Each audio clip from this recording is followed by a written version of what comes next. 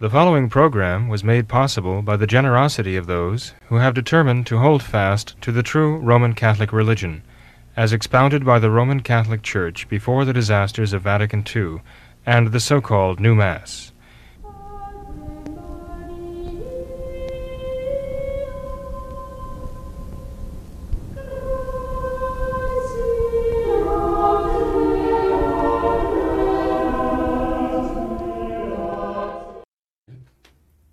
Hello and welcome to another live edition of What Catholics Believe. I'm your host, Thomas Nagley, and with me tonight is Father William Jenkins. He is a traditional Catholic priest, member of the Society of St. Pius V, and he's also the pastor of Immaculate Conception Church right here in Norwood, Ohio. Hello, Father. How are you tonight? Very fine, Tom. Thank you. Yourself? Great. Great to be here, Father. Good to see you. Yes, you too. Father, I thought we should begin our program tonight with a little update on our What Catholics Believe coffee mugs. We attempted to roll these out last week. We had a little bit of technical difficulties with the website, the platform that we were using to sell them. Our account was actually closed down, apparently due to some policy breaches. Yes, Father, but we are now on a new website selling these, and I think we're going to have a lot more success there. So that new link is posted on our website, wcbohio.com. We can also post the link in the description of this video, but anyone who's interested... one can go to the wcbohio.com website and order cups. Yes, Father. Oh, okay. Yes. Good. Yep. Well, thanks for setting that up, Tom. No problem, Father. So I just apologize to all of our viewers who actually did purchase them last week. That money has been refunded. I don't think the charge ever actually went through, but the new link, as I said, is up on our website, and they are now officially available for purchase on our website. What Catholics Believe. You don't see any nefarious hand behind the canceling of that access, do you? I mean, it's not just someone didn't like the Beatitudes. It was. I don't think so, just Father. a glitch of some kind. I would not put it past them, but I see. Okay. I think. But now the problem's solved. Yes, Father. Well, yes, thank goodness. Thank you for persevering there. No problem. My pleasure. Okay, well, Father, we have a lot to talk about tonight. There's so much going on in the world today.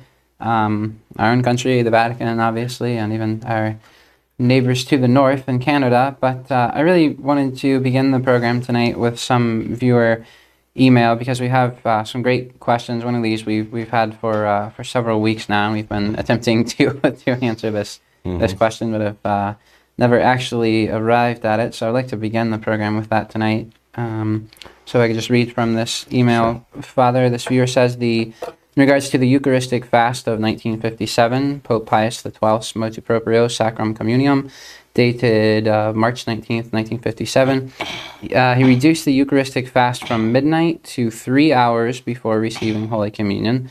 However, towards the end of the Motu Proprio, it reads, quote, "But we earnestly exhort priests and the faithful who are able to do so to observe the ancient and venerable form of the Eucharistic fast before Mass or Holy Communion." End quote. And this viewer asks, why do traditional churches and clergy not mention this part of the Motu Proprio, but they only mention the 3 hours, the 3-hour fast as the obligation?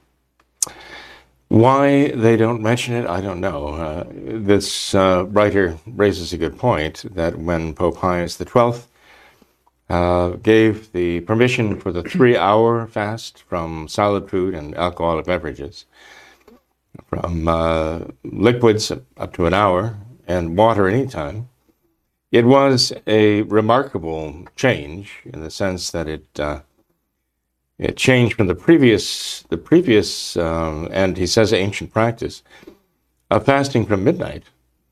And that Eucharistic fast from midnight was an absolute fast, banning not only solid food, alcoholic beverages, but even water. And so depending on when I was able to attend Mass on a Sunday and receive Holy Communion on Sunday, that person would have to have fasted for hours, perhaps even half a day, if they attended a 12 noon Mass or somewhere around there. So this was a substantial sacrifice that people had to make to receive Holy Communion. They had to prepare themselves for it, and I tend to think that in the course of the years, people who grew up with this became accustomed to the idea and, made the sacrifice to receive our Lord in Holy Communion. In those days, before Pope Pius X, as you know, a child might not receive First Holy Communion until he or she was 14 years old or so, right? And so, at that time, they were expected to be able to make a little more of a sacrifice at that age. With little children, it was more difficult. Obviously, for a little child, 7, 8 years old, to receive Holy Communion fast after midnight and not even take a drop of water, to be very careful not to swallow a drop of water and break the fast was a bit of a chore. Pope Pius the 12th was motivated, I think, by the same spirit that St. Pius X had before him, to make the reception of Holy Communion as available as reasonably possible, as spiritually possible, but at the same time, still maintain a fast. One might argue, I believe, rightly, that someone who is obliged to abstain from solid food for 3 hours has to actually be mindful not to eat during that time.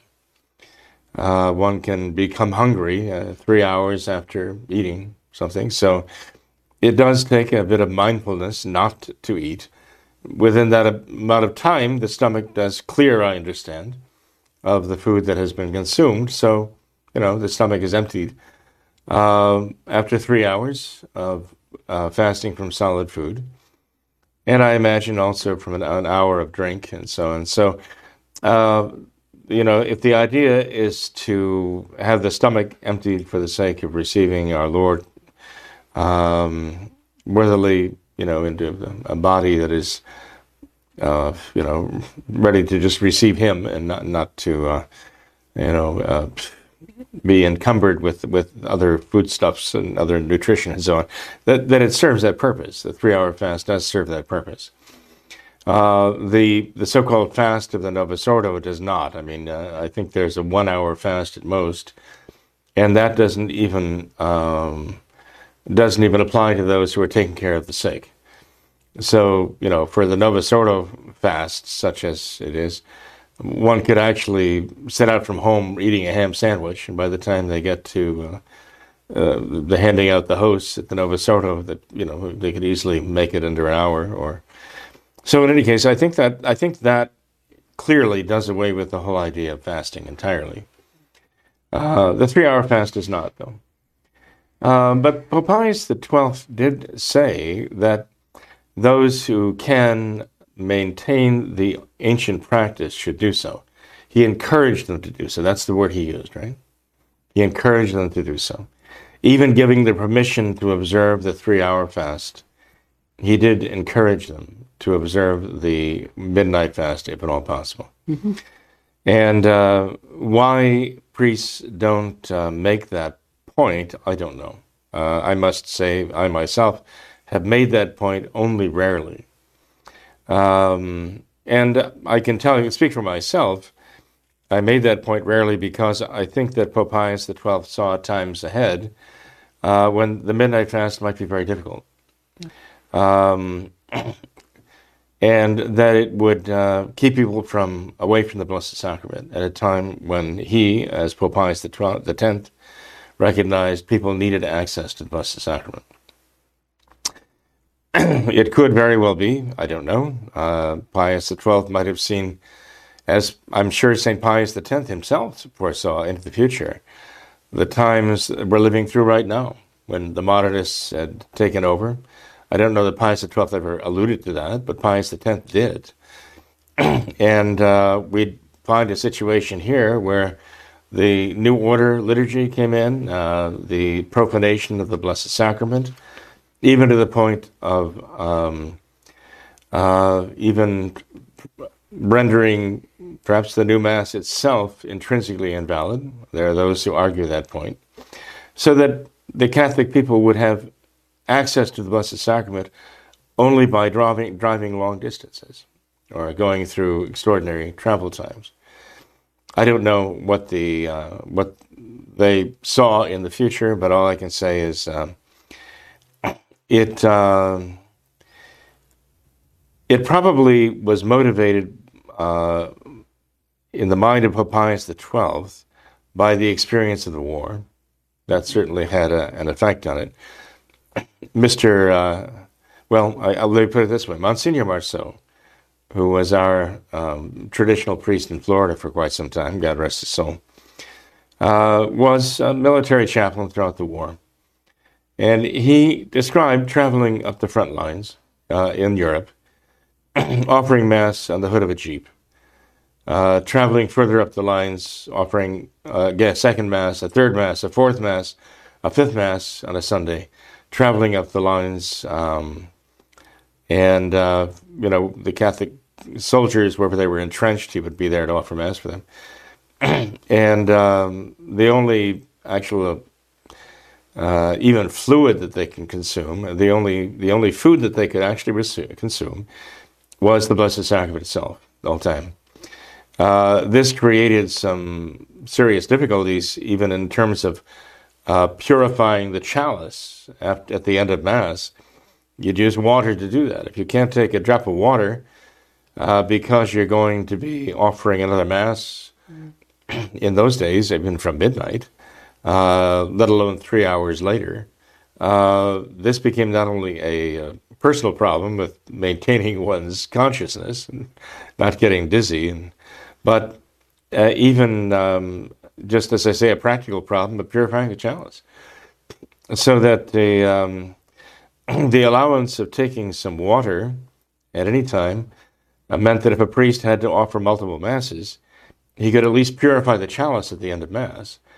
Ordinarily, if a priest would have a second Mass for the faithful within, in the old days, the priest would have had to have consumed the chalice, the precious blood, and just basically put the chalice back into the tabernacle, store it there, until finally, the last Mass, he was free then to take water ablutions, and you might have noticed that here at Immaculate Conception, we have two, we had 3 and even 4 Masses on some Sundays during the pandemic to accommodate all the people we could. And the priest would not take any wine until after the last Mass. He would purify the chalice only with water. Well, Pope Pius XII's allowance actually made that possible. That would not have been possible before. In wartime, there wouldn't have been a tabernacle to put the chalice in at all. So the priest would have had a more serious difficulty dealing with that problem then. So I don't know why, all of the reasons why Pope Pius XII, shall we say, lightened that heavy fast, right? But I will say that in light of the current day's demands, it has been very helpful with regard to making the traditional Mass and our Lord and Holy Communion available to the people who often have to travel quite a distance to get to attend Mass. But and why priests don't urge others who can observe the stricter fast to do so, I don't know. This question has brought to my mind, though, the need to do so, and I intend to do so. Yeah. I want to bring it to people's attention that if they can observe the midnight fast, they should. He's encouraging them to do so. I guess I'll just have to leave it at that. His question was, why don't priests do that? Right. I can't answer that question. Okay. I can answer it only in terms of myself, that I intend to do so, to bring it to their attention. Okay. Well, thank you for that, Father. That's very interesting. We had another question concerning the fast for Holy Communion from a very faithful viewer and friend of the program. She wrote in and says, "Thank you so much, Father Jenkins, for your decades of instruction through what Catholics believe. I've learned much from your live broadcast as well as from your remote videos. She says, I know that medication taken with water never interferes with the reception of Holy Communion. Would you like to know about other things like cough drops and similar things, taking those less than 3 hours before Holy Communion? Would that break the fast? Well, it could. It certainly could. I mean, anything with nutritional value, with sugar in it or anything like that, to sweeten it, anything with nutritional value would be considered a food. And so if they take something that has nutrients in it, it would be considered taking food, nourishment, and it would, yes, technically break the fast. A lot of that depends also on just how necessary that is. Obviously, if somebody has a cough and wants to make the cough go away because they're going to go to Mass and they don't want to be coughing at everyone, they might be induced to do something to try to alleviate the cough. Lozenges are one means, but there are other means too of dealing with that. So I'd say they should try to find other means to alleviate that cough before coming to Mass. Certainly, I mean, it's not only a matter of their own convenience, but it's a matter of the people around them too. I mean, they shouldn't be coughing all over other people, and especially these days, someone coughs and everyone freezes. So it's like a hand grenade going off. People are hypersensitive to that now. But I would just say that they should avoid these lozenges as much as possible and just try to solve the problem some other way. Okay, great.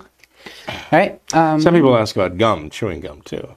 Comes down to the same thing. If there's some actual nutrient in the gum, that would be, part of food, then it would break the fast. Mm-hmm.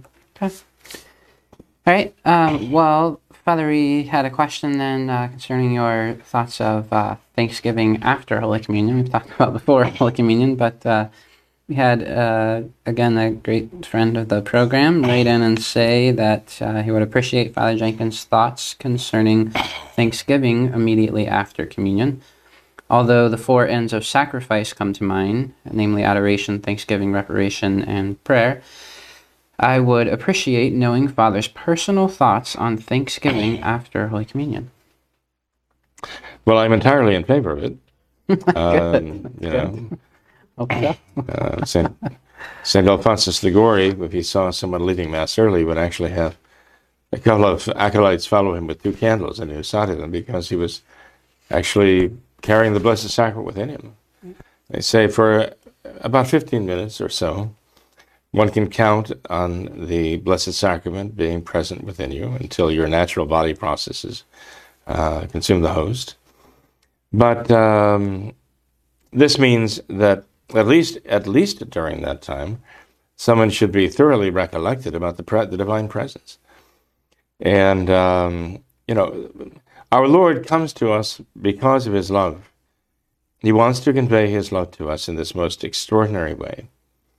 And when we think about the love that God has for us, that would motivate his providing his own body and blood, soul, and divinity to us in this way, not only in bringing the sacrifice that he made on the cross to us, making it visible to us upon the altar, but making it accessible to us as food, to actually unite with the sacrifice that he made in this wonderful way, that he gives us an opportunity not only to come to the altar to meet him, bringing his love to us in this most amazing expression of love, but that we are able to bring our love to him. It is our love for him that motivates us to come forward, to kneel down. We have to have kept our souls without mortal sin to worthily receive him. We had to fast in order to worthily receive him. So there are certain things that we had to do, motivated by love for him, to be able to approach him in the sacrament, to receive him worthily. These simple things that we did, of course, are just tokens compared to what he did on the cross for us.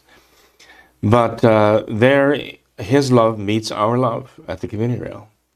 And it is an exchange of love. I mean, he gives us his love, and we present to him our love for him. So it is like this. It's just absolutely, well, again, breathtaking is the word that comes to mind.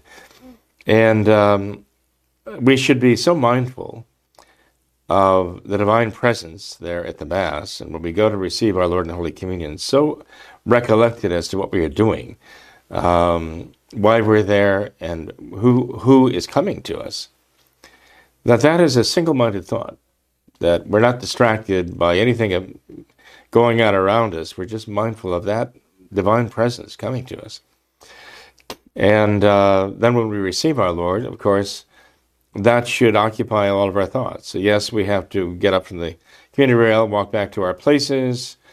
We're going to weep our way perhaps through a variety of people on the way back down the aisle. But we should try as much as possible to just be mindful about who we're carrying, that our Lord is present within us. Even as our Blessed Mother was thoroughly aware, as she carried our Lord within her. And we come back to our places, and that is where we should completely be oblivious to everything else, right? I mean, the Mass will continue, it's true. But if we attend a large chapel with a lot of people receiving, we can easily have 10, 15 minutes right there while the communion itself is going on, while the priest is making the ablutions of the chalice, to be thoughtful of nothing else but the divine presence within us. Our Lord is personally present there. That's the most amazing thought possible, really. And to try to unite our minds and our hearts to Him. We talk about prayer being the raising of the mind and the heart to God. But there you have the divine presence within you. And you become somewhat like Saint Teresa of Avila, who dwelt upon the divine presence within her in sanctifying grace.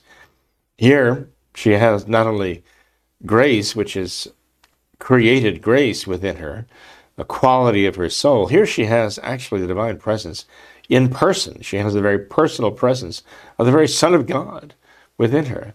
You can imagine the thanksgivings that she was able to make. Yes, and the love that was educed by that divine presence from her soul. So really what we need to do is we really need to focus on that aspect of the love of God being present here. Here is the very source of love, the very creator of love. We have the infinite and eternal very source of what love is right there, personally present within us. And that He poured His love into that chalice, and that He pours His love into that Holy Eucharist, the host that we receive. And He wants to pour it into our hearts too. So our real thought should be that just as we open our mouths to receive the host, we should be thinking in terms of opening our hearts to Him to receive the love that He has to pour into that, His own divine love that He wishes to fill us with, absolutely. Fill us to the brim. We should be focusing on that. It's more than a feeling. It's based on a conviction of faith of that divine presence. But there are feelings that do come from it. There's no doubt about it. There are feelings that are consequent upon the faith, the realization of the truth, and the awareness of that divine presence. Of course there are feelings that come. But our whole self should be, our intellect, our wills, all of our emotions and our passions should all be focused on that divine presence. We go through life and our intellects, our wills, our passions, our emotions, in this world they're all over the place. But there in that one moment that we receive our Lord in the Blessed Sacrament, they should all come together and all be focused utterly and completely on that divine presence within us. And it's all a matter of love, really. It comes down to that. If there's no love there, if there's a lovelessness that inspires one to just haphazardly go up to the communion rail and just go through the routine, that person, basically comes to the communion rail empty-handed and empty-hearted and has nothing to give our Lord. Could our Lord break through that barrier and make that person aware of His love for them? He could. I mean, yes, there are people who are praying for all of these people. But for those who approach the Holy Communion rail already, motivated by a general love, a genuine love for God, not perfect, but real, genuine, our Lord wants nothing more than to increase that love and perfect it. And with every Holy Communion we receive, our Lord should be able to perfect our love more and more and more. We would therefore hope that every communion we receive, regardless of our feelings and emotions and moods and so on, that every single Holy Communion we received would be more devout and more loving than the one before, because we've received that much more grace with each successive Holy Communion.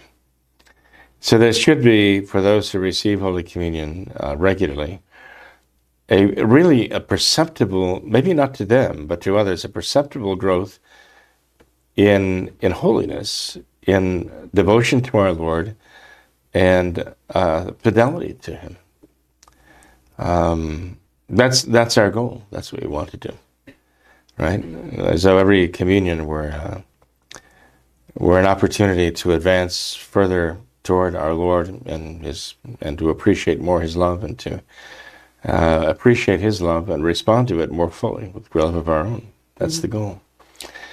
There are those who say, okay, when I receive Holy Communion, I'm going to think about the four ends of sacrifice, the four ends of prayer. I'm going to go through the list and think this through.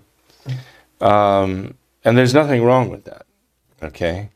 But ultimately, it can't just be the intellectual exercise of like reading a textbook on, okay, Holy Communion, right?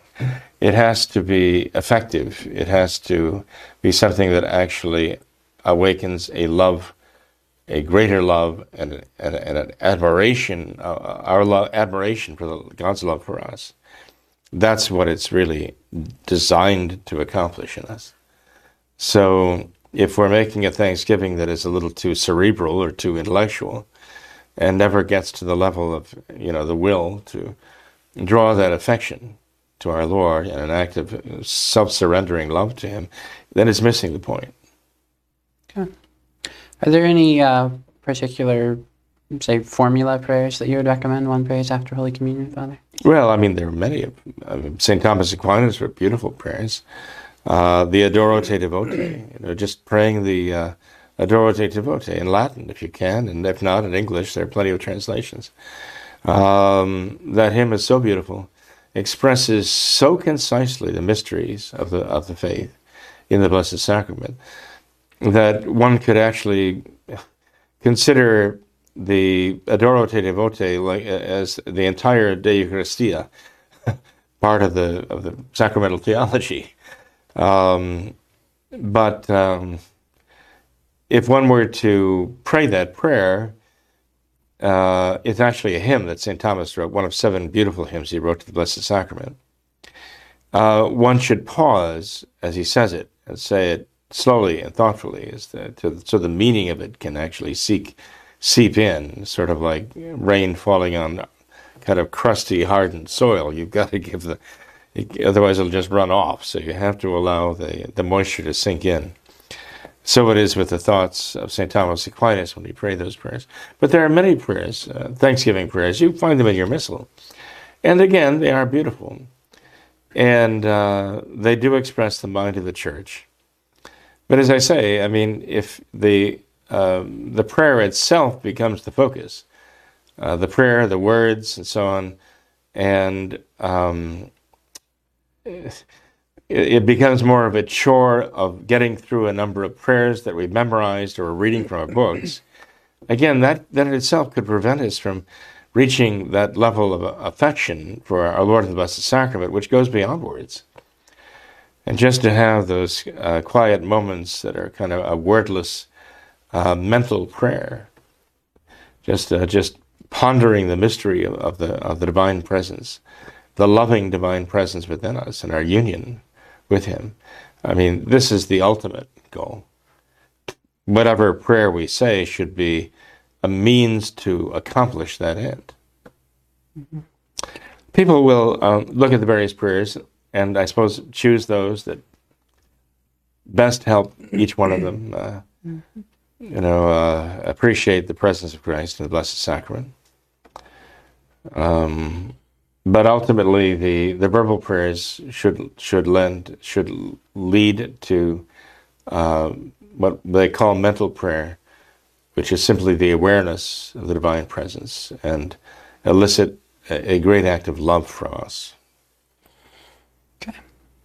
Well, that's great, Father. Thank you for that. Very beautiful. Certainly.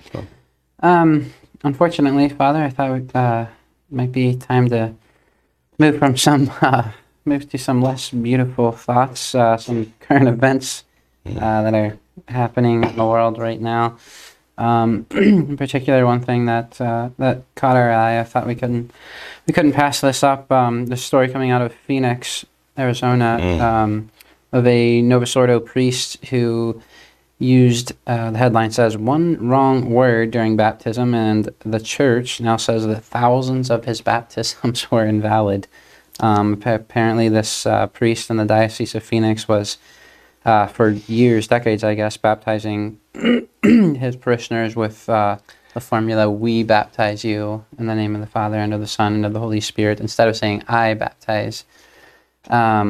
So apparently, I guess this priest has resigned. There are apparently thousands upon thousands of baptisms that this priest has, Novus Ordo priest has apparently administered, and the bishop of the diocese has now come out and said that all of these are invalid. All of these baptisms he's been ministering for thousands of years. Thousands of years? Or, sorry, all of these thousands of baptisms he's been administering. What's your take on this, Father? How does one respond to that? Well, first of all, using the formula, "We baptize you," is invalid. Yeah. Because, as St. Paul says, it is Christ who baptizes. And the priest is the instrument. And when he speaks on behalf of Christ himself. Just as at the altar, when the priest consecrates the Blessed Sacrament, the priest says, "For this is my body, for this is the chalice of my blood," singular, referring, and he's speaking the words of Christ in persona Christi, in the person of Christ. And so when he baptizes, he has to do the same. And it's not just the difference between the word "we," first person plural, as opposed to the word "I," first person singular. It's the very concept. What he's conveying is the community is baptizing you. We as a community are baptizing you. And he's making a deliberate statement to that fact. And that's not the meaning of the "I baptize you," because, again, it is Christ who is the baptizing. That is why even the Novus Ordo bishop of Phoenix, Arizona, has had to face the fact that, well, these baptisms are invalid. This does not express the mind of the church. But, Tom, after I got past that, the first thought I had was, how could he be doing this thousands of times over 20 years and nobody noticed this? Yeah. No one stopped him? No one questioned this? Not another member of the Novus Ordo clergy? None of the parents or godparents or... No one questioned this. It made me wonder, well, who finally questioned it and why? Mm. And I think this is, again, kind of indicative of the new order, that people just don't know. They're just completely in darkness as to what a valid sacrament requires, including the sacrament of baptism. And so people are prey to this kind of thing in the Novus Ordo.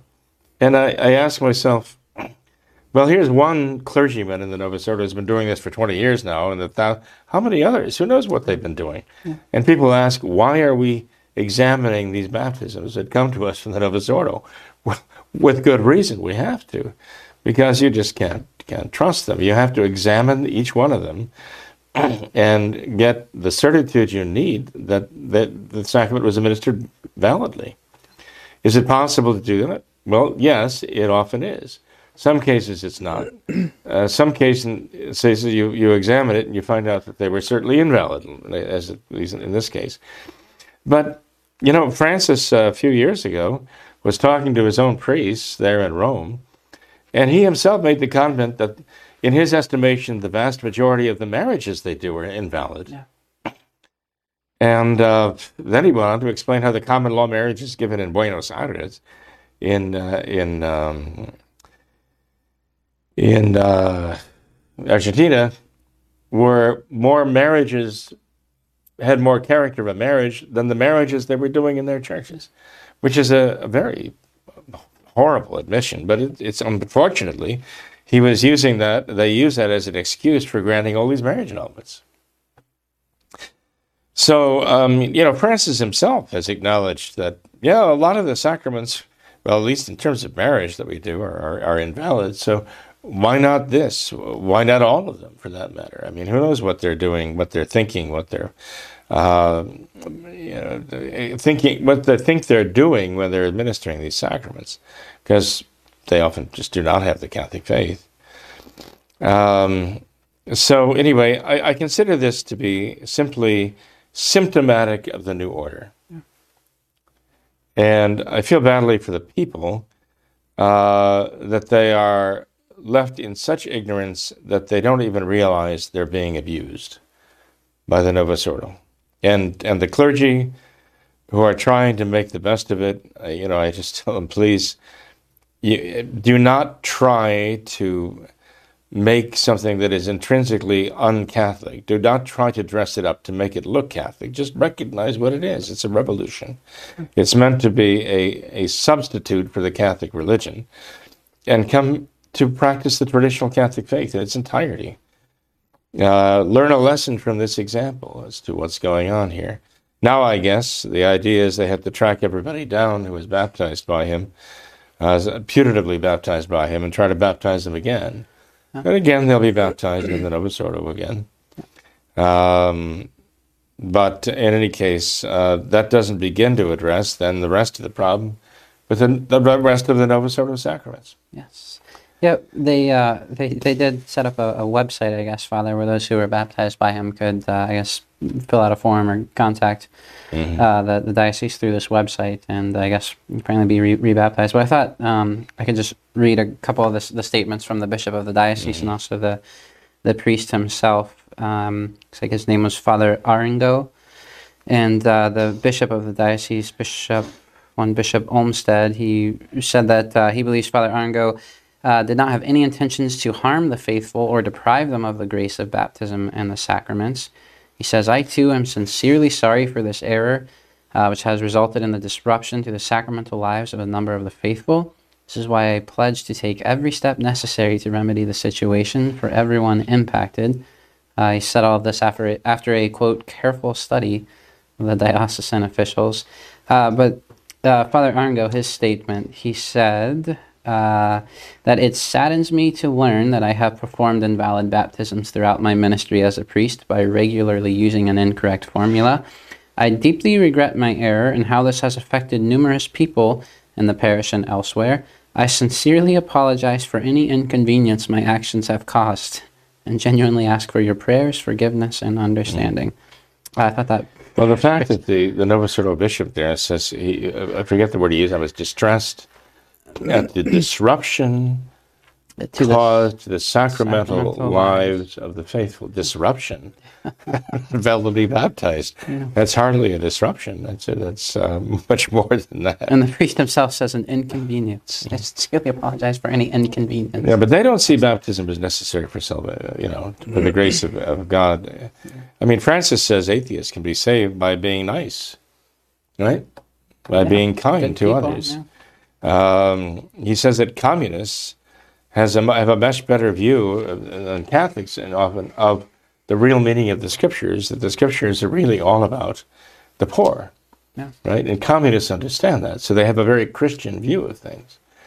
If we accept that communists are atheists and they don't get baptized, again, I mean, Francis is saying, well, so ultimately it just doesn't matter really. So maybe they should just tell all those people, in all honesty, well, this was an honest mistake, and it's not going to really matter in the end anyway, so don't why bother? Yeah, I thought it was interesting that this Bishop Olmsted, you mentioned, is apparently taking this rather seriously.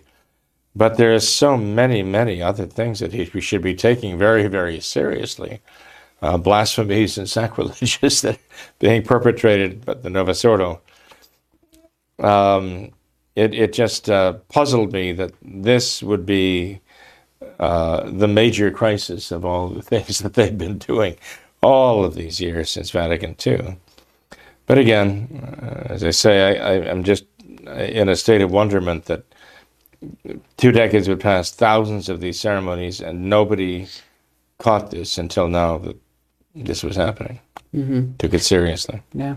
And perhaps another point one could raise, Father, is their own Novus Ordo pontiff has said that hell is not real, that hell does not exist. So that would seem to, on the surface at least, negate any need for baptism if there is no hell to be saved. Well, I mean, Francis has indicated that the souls of the bad people just go poof and disappeared in the end, and everybody else gets to heaven, right? Yeah. So, what's the purpose of baptism? In other words, his reaction doesn't fit with the whole theology of, maybe he picked up the new catechism and read the part on baptism and decided, well, maybe this would apply here. I don't know. But anyway, it is an indication of, again, the Novus Ordo and the problems it presents. It is a problem. Intrinsically, it's a problem. Yeah. Well, Father, there are several other things we want to get to, and hope not to make the program too long, but we did want to cover this topic of some of the things that have recently come out of the SSPX, statements that were made by the Superior, Father Pagliarani of the Society of St. Pius X, and we had an email to that effect that I thought I could read, just get your response to this, Father. This viewer says that he's been thinking about what Bergoglio is trying to achieve with his recent moves. There is a method to his madness. He says first that the crackdown on the Latin Mass intended to drive trads into SSPX or SSPB. Said this is followed by blatant heresy and turning de fide doctrine of the communion of saints on his head. Second move is intended to force the hand of the SSPX to reject the Bergoglio papacy, to force a move into sedevacantism. This viewer says, I really can't see how the SSPX leadership can just punt and ignore this most recent of Bergoglio's heresies. This one is just so egregious, a direct attack on the creed, and if the Society of St. Pius X remains silent on this one, they lose all credibility, because silence equals complicity. Going sedevacantist, however, will give Bergoglio what he wants, a pretext to issue an excommunication of the Society. So the Society of St. Pius X is now essentially in a checkmated position. What do you think of his assessment, Father? Well, I think the Society of St. Pius X has put itself in a checkmated position for years and years now. It's ironic, we're getting the word that Father Pagliarani is going to make a statement very soon about meetings he's had with Francis in the Vatican. Right. These meetings have been kept very much hush-hush, obviously. But there's going to be a statement made now as a result of his meetings with Francis in the Vatican that's supposed to be coming up very soon. And it's ironic that the news of these meetings and the news of the statement, this impending statement, come on really on the heels of what Francis said about the 9th article of the Apostles' Creed, the communion of saints. 9th article, I believe in the Catholic Church, the communion of saints. For those who aren't aware, this is what the writer is referring to. Francis's statement, February 2nd, that's the Feast of the Purification audience he gave. He said, let's think about those who have denied the faith, who are apostates, who are the persecutors of the church, who have denied their baptism. Are these also at home, meaning at home in the church? He says, yes, these too. The blasphemers, all of them. We are brothers. This is the communion of saints. Now, this is what Francis has said. This absolutely contradicts the teaching of the church, with regard to the real meaning of the communion of saints. Okay? You look at the Catechism of the Council of Trent, you look at the Council of Trent itself, you look at statements by Pope Pius XII and Mysticis Corporis, you look throughout the Church's history for the treatment of the mystery of the communion of saints, and it gives the lie to what Francis says here. I think it's interesting that Francis, in talking about those who've denied the faith, who are apostates, who are persecutors of the Church, who are blasphemers, do not these words all apply to Francis himself? His blasphemies, and yes, he is a blasphemer. He has blasphemed. Even our Lord, our blessed body, he's blasphemed these things, these persons, these holy personages, in things he has said, which are insulting about them and insulting even to them. And an apostate, well, everything he says about, he contradicts the faith over and over again, either implicitly or even explicitly, as in this case. And he's shown time and time again that he does not have the Catholic faith. And he is a persecutor of the Church. I mean, anybody who tries to use whatever influence he has to annihilate the traditional Mass of the Church, to annihilate the traditional Catholic liturgy of the Roman Rite, and to drive Catholics away from the traditional Mass, well, that's a persecutor. That's a persecutor of the Church. Francis is a persecutor of the Church, even as he talks about here right now. And so, I mean, he might as well be talking about himself being in the communion of saints. All those people are. And it also gives us an idea about the kind of people he deems worthy of canonization too, right? Because they're all members of the communion of saints. It's interesting, I think, that the Church always would be very definite about teaching the faith and condemning error. And when in her council she condemns error, she issues the canons, and she says, anyone who says this, or this truth, I'm sorry, let me put it this way, anyone who denies this truth of faith, or anyone who teaches this error against faith, anathema sit, right? The expression anathema comes from Greek, and anathema sit means let him be excluded or cast out of the Church. He is cut off from the Church, meaning you're cut off from the communion of saints. You're cut off from the Church, you're cut off from the communion of saints. The Church and the communion of saints are one. So the Church has said anathema to those who deny the faith. This is contrary to what Francis is teaching here. He's denying the tradition of the Church in teaching the faith and in guarding the faithful against errors contrary to the faith. The only thing Francis is saying anathema to, he's not saying anathema to apostates, blasphemers, persecutors of the Church. The only thing Francis says anathema to is the traditional Mass. That's the one thing he cannot stomach, he cannot tolerate, having the traditional Mass of the Roman Rite. And that is the one anathema he issues right now. What does it tell you about him? This is the sad part, right? Is it part of his, is there a method to his madness? Well, I would say there's certainly madness. Is there a method there? I don't know. I think there is a method. I don't know if he's quite thinking it through quite the way our reader, our writer is saying there. I don't know if he's, playing this as a chess game, try to maneuver the SSPX, or the SSPV for that matter, into some untenable position. I don't know what he's thinking about there. I don't think he's doing that necessarily. I think he's just motivated by an actual hatred for the traditional faith. He's already spoken repeatedly against the very idea of dogma, the very idea of unchangeable truths of faith.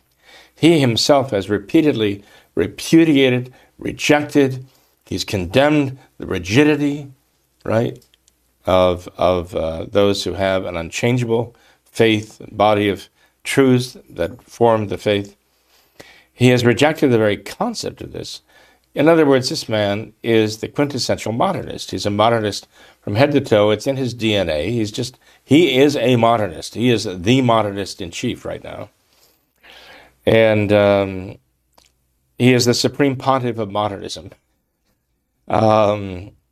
So I think his objective is to do what he was placed there for by the St. Gallen Mafia. That is to finally carry through the mission of Vatican II to its ultimate objective. Its ultimate objective was to eradicate the traditional Catholic faith and establish basically a world religion, a religion of the world and for the world, which does not really offer eternal salvation, but is all about basically social justice and living happily in this world. That's all I think Francis is thinking about. I do believe, though. I mean, I will go along with what this gentleman is saying here. So then I apologize. That he is mindful of those who hold to the traditional Catholic faith and the traditional Catholic sacraments, in spite of him and his attempts to crush those things. And I think he does have a plan for them, too. I think he wants to marginalize them. Some have suggested what he wants to do is to kind of draw all those who want the traditional Latin Mass, the traditional rite of Mass, into the Society of St. Pius X, and get them all there in that same room, and then turn the lights out on them and just crush them in one fell swoop. There are those who actually suggest that he wants to put an end to all these different individual Latin Mass groups, basically drive whatever remnants he can't crush there into the Society of St. Pius X, then basically get the Society of St. Pius X to make its submission to him, and then cut their heads off. And I'm sorry to say that I think if that's Francis's plan, he might well succeed, because I think the Society of St. Pius X is ripe for that, especially in light of what we're being told now, that Brother Pagliarani has been meeting with Francis, even in the light of this, meeting with him.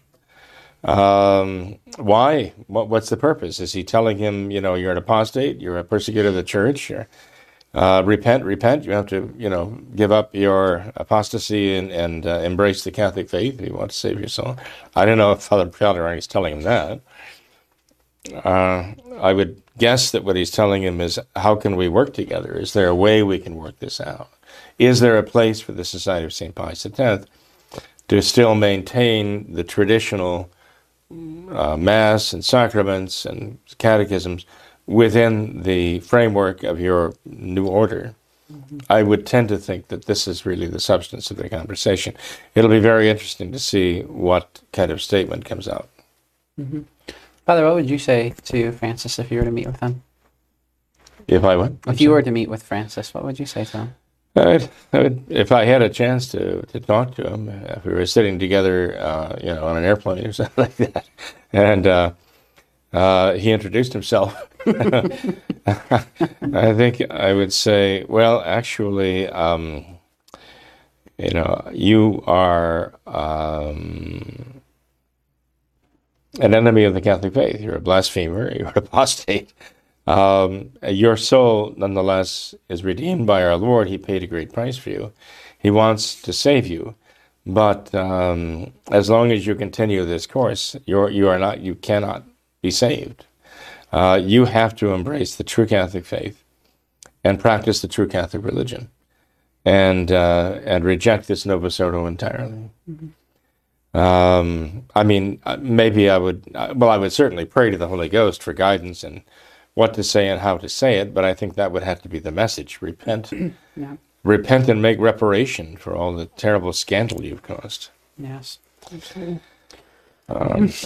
There's actually a doctor, Artis, I think his name is, who recently came out with a rather bold statement that he believes that Francis is behind all of the vaccine mandates throughout the world, that he's the one who's actually spearheading that effort.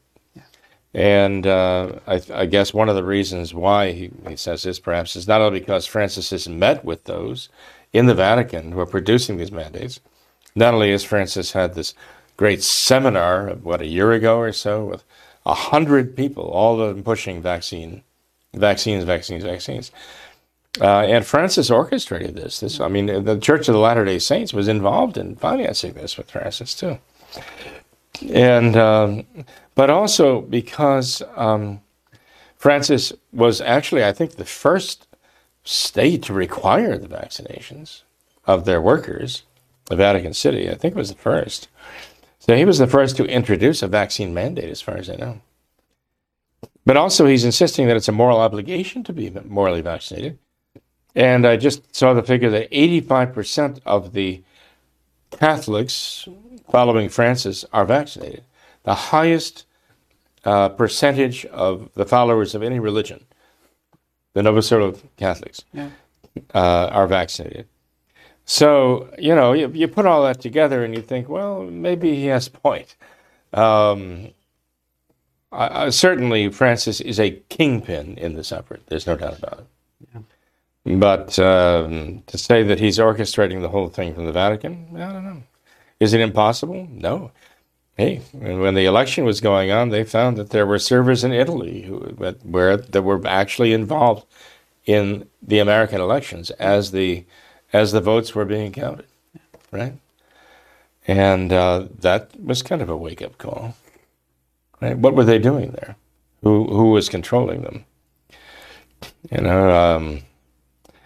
Well, the word is that George Soros with Dominion really had a great deal of control in swinging that election, right? And basically creating Joe Biden as a president. It is very likely that George Soros also created Justin Trudeau in Canada, that Trudeau and Biden are just creatures of George Soros and his money and his machinations. And I think there's evidence there to say it without being rash suspicion, to say the least. And this puts Justin Trudeau in a special light here in Canada, in light of what's going on, because I mean, the truckers who went there thinking they might have just been dealing with Justin Trudeau and his pride and arrogance as the head of the country or so on. But the fact is that if Justin Trudeau is, as I firmly believe he is, created by George Soros and George Soros's money, then Justin Trudeau has to answer for him. And he has to make sure that the rebellion, as it were, against his mandates does not succeed. He has to crush them. He has to do the will of Soros and see that the will of Soros is enforced, or otherwise Justin Trudeau's days are numbered. He will be uncreated by Soros, and somebody else will take his place, another creature of Soros. But, if this is what the truckers of Canada are up against, if they really are dealing with a man who is desperate and he has to stop them at all costs, even by instituting martial law in Canada, this extreme measure. I mean, it was only maybe a little more than a year ago, that the report went out that some child care institutions in Canada, which were run by the church, actually, responsible for the deaths of children buried in these mass graveyards they had. This is the story that went around. It's ironic that actually subsequent investigations, investigated those graveyards, and they have not found a single body of any child anywhere in any of those. Where reputedly hundreds of bodies of children were buried. Nothing, zero, You know, it was all a complete sham. But it started a reaction in Canada which led to the burning of 10 churches, at least 10 Catholic churches. And Trudeau had no problem with that. All he could do is come out and talk about how the Catholic Church has to make reparation for all these terrible crimes. What does Francis do? He apologizes for it. Just takes it as all guilty. Everybody plead guilty. He's always willing to plead guilty on behalf of the Catholics of the past. But that didn't require martial law or anything of the kind, right? But this does, right? This does. Why? Because it's a threat to the globalists, to Trudeau and his creator and his handlers. So this is kind of the issue that they're having to deal with right now in Canada. And believe me, I mean, there is no more. It is ironic that the truckers were saying we want these mandates, these COVID mandates removed, and Trudeau's response is to impose martial law, which is like ramping up the control thousandfold, right? To basically literally crush them. Recently, a photograph has been circulating showing Justin Trudeau sitting with George Soros and his, I don't know who the lady is, maybe she's finance minister or something in the Canadian government.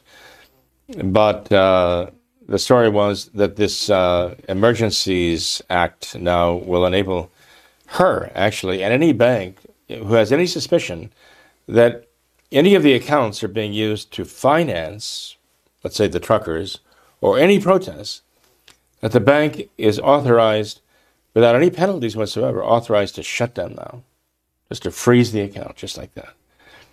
Now, talk about tyranny. Based on a suspicion, the bank can do that, freeze the account. This is not only corporate accounts, but personal accounts, too. So they can actually basically just prevent you from having any money. You know, you don't have any. They just basically froze it, and you can't have it. We saw them do that with what was it that they GoFundMe, right? Millions of dollars, because the Canadian government says, "Don't let them have that." GoFundMe says, "Okay," right? And but they will stop literally at nothing, because they know that if the truckers in Canada succeed, that the game is up. That this will be noted throughout the whole world, as Trudeau himself has said. You know, the whole world's watching Canada, and that's true. The whole world is watching Canada to see who's going to win this titanic struggle. But I don't know that the truckers really know who they're dealing with. By the way, you received an email from someone in Canada, We did. which I think is very interesting, and I wonder if you'd be willing to read that, Tom. This is from a Canadian who's actually boots on the ground in Canada, and very much closely following developments here. There was some information that this writer gave that I did not know, but I find very, very interesting. Sure, yeah. This very, very faithful viewer from Canada, a great friend of the program, she wrote in just a few days ago, and she said she watched the video where you talked about the truck convoy in Ottawa. And she says, I follow the live feed of two truckers who are the main organizers of what is taking place in Ottawa. The truckers are the most peaceful protesters in the world. One of the truckers today bought flowers to share with the ladies and girls and the female police officers. They spent a good part of the morning giving them out. The Ottawa police chief is going to be a fall guy in this whole situation. He is the one that is sending out the police officers to do all kinds of unlawful acts. And by the way, he just resigned. He did, yes. Says the truckers are going through their lawyers to get satisfaction for the unjust deeds of the police officers. For example, the stealing of the fuel. Father Jenkins used the word theft, which is exactly what it was. A court injunction required the police to return the jerry cans to them, of which they have done that. She says the honking of the horns has stopped due to the court injunction. They have 7 more days left before they can resume. Father Jenkins was correct in that the Child Protective Services was going to come in and check on the children, but as of yet, they still have not done this. What is going to be difficult for them is that 25% of the truckers have their families with them because they actually live in their trucks as a family. I'm not sure how this is going to sit with the truckers.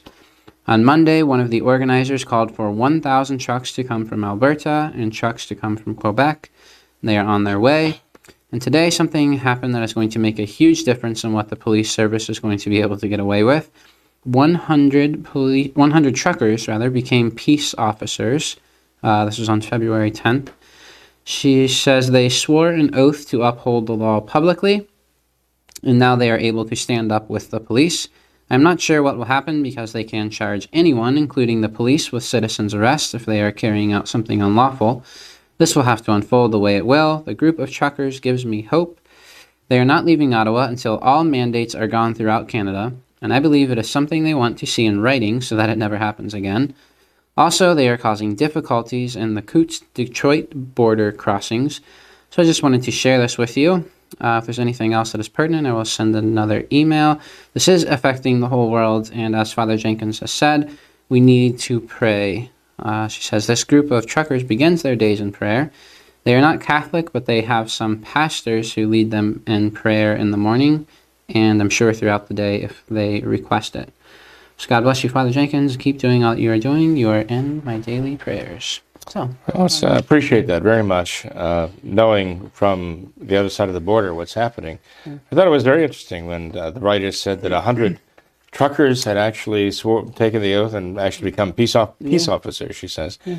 And they now have the authority even to make arrests of police who do unlawful things, yes. Right? So that's kind of ironic. Yes. But it's the world we live in. So we do need to pray for them. We need to pray for the police, too. You know, I understand that there are many police in Ottawa who are not going to enforce these things. And that is why the enforcement has been so irregular, right? There are policemen who will, but many of the police do not want to do that. They're being forced against their will, or they just outright refuse. I understand the military, too, that the Canadian military is very much against, and this is what I've been told, and why any thought of bringing in the military is pretty much not happened, right? And they've not followed through on it. That's a very good sign, because no tyrant can succeed unless he finds people who are so heartless and so mindless that they will basically just sell themselves as mercenaries to politicians to carry out their whims, you know, and basically fulfill to impose the tyranny. People who would be, you know, if ordered to fire upon their own parents or beat their own brothers and sisters, would without hesitation do it. These are the kind of people that a tyrant needs.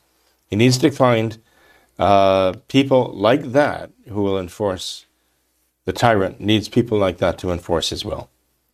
And we have to pray that these tyrants find very few who are willing to stoop so low as to sell themselves to be nothing but glorified mob enforcers in uniforms. So anyway, I do stress that need for prayer. Please, please, please pray. Pray to St. Michael the Archangel for our law enforcement, that they stand for the law of God first, that their loyalties are to God and, of course, country. Their loyalties are to family. Pray for those who are trying to hold the line here. By the way, I also do want to mention specifically prayers for some dear souls who are very ill right now. Please pray for Stephen Sijarto. Please pray for John Tyndall. Please pray for David Hoprichter. And a number of other very, very dear souls near and dear to us who are suffering mightily. Please keep them in your prayers. There's so many more, but if you just pray for the intentions of the priests, myself and others.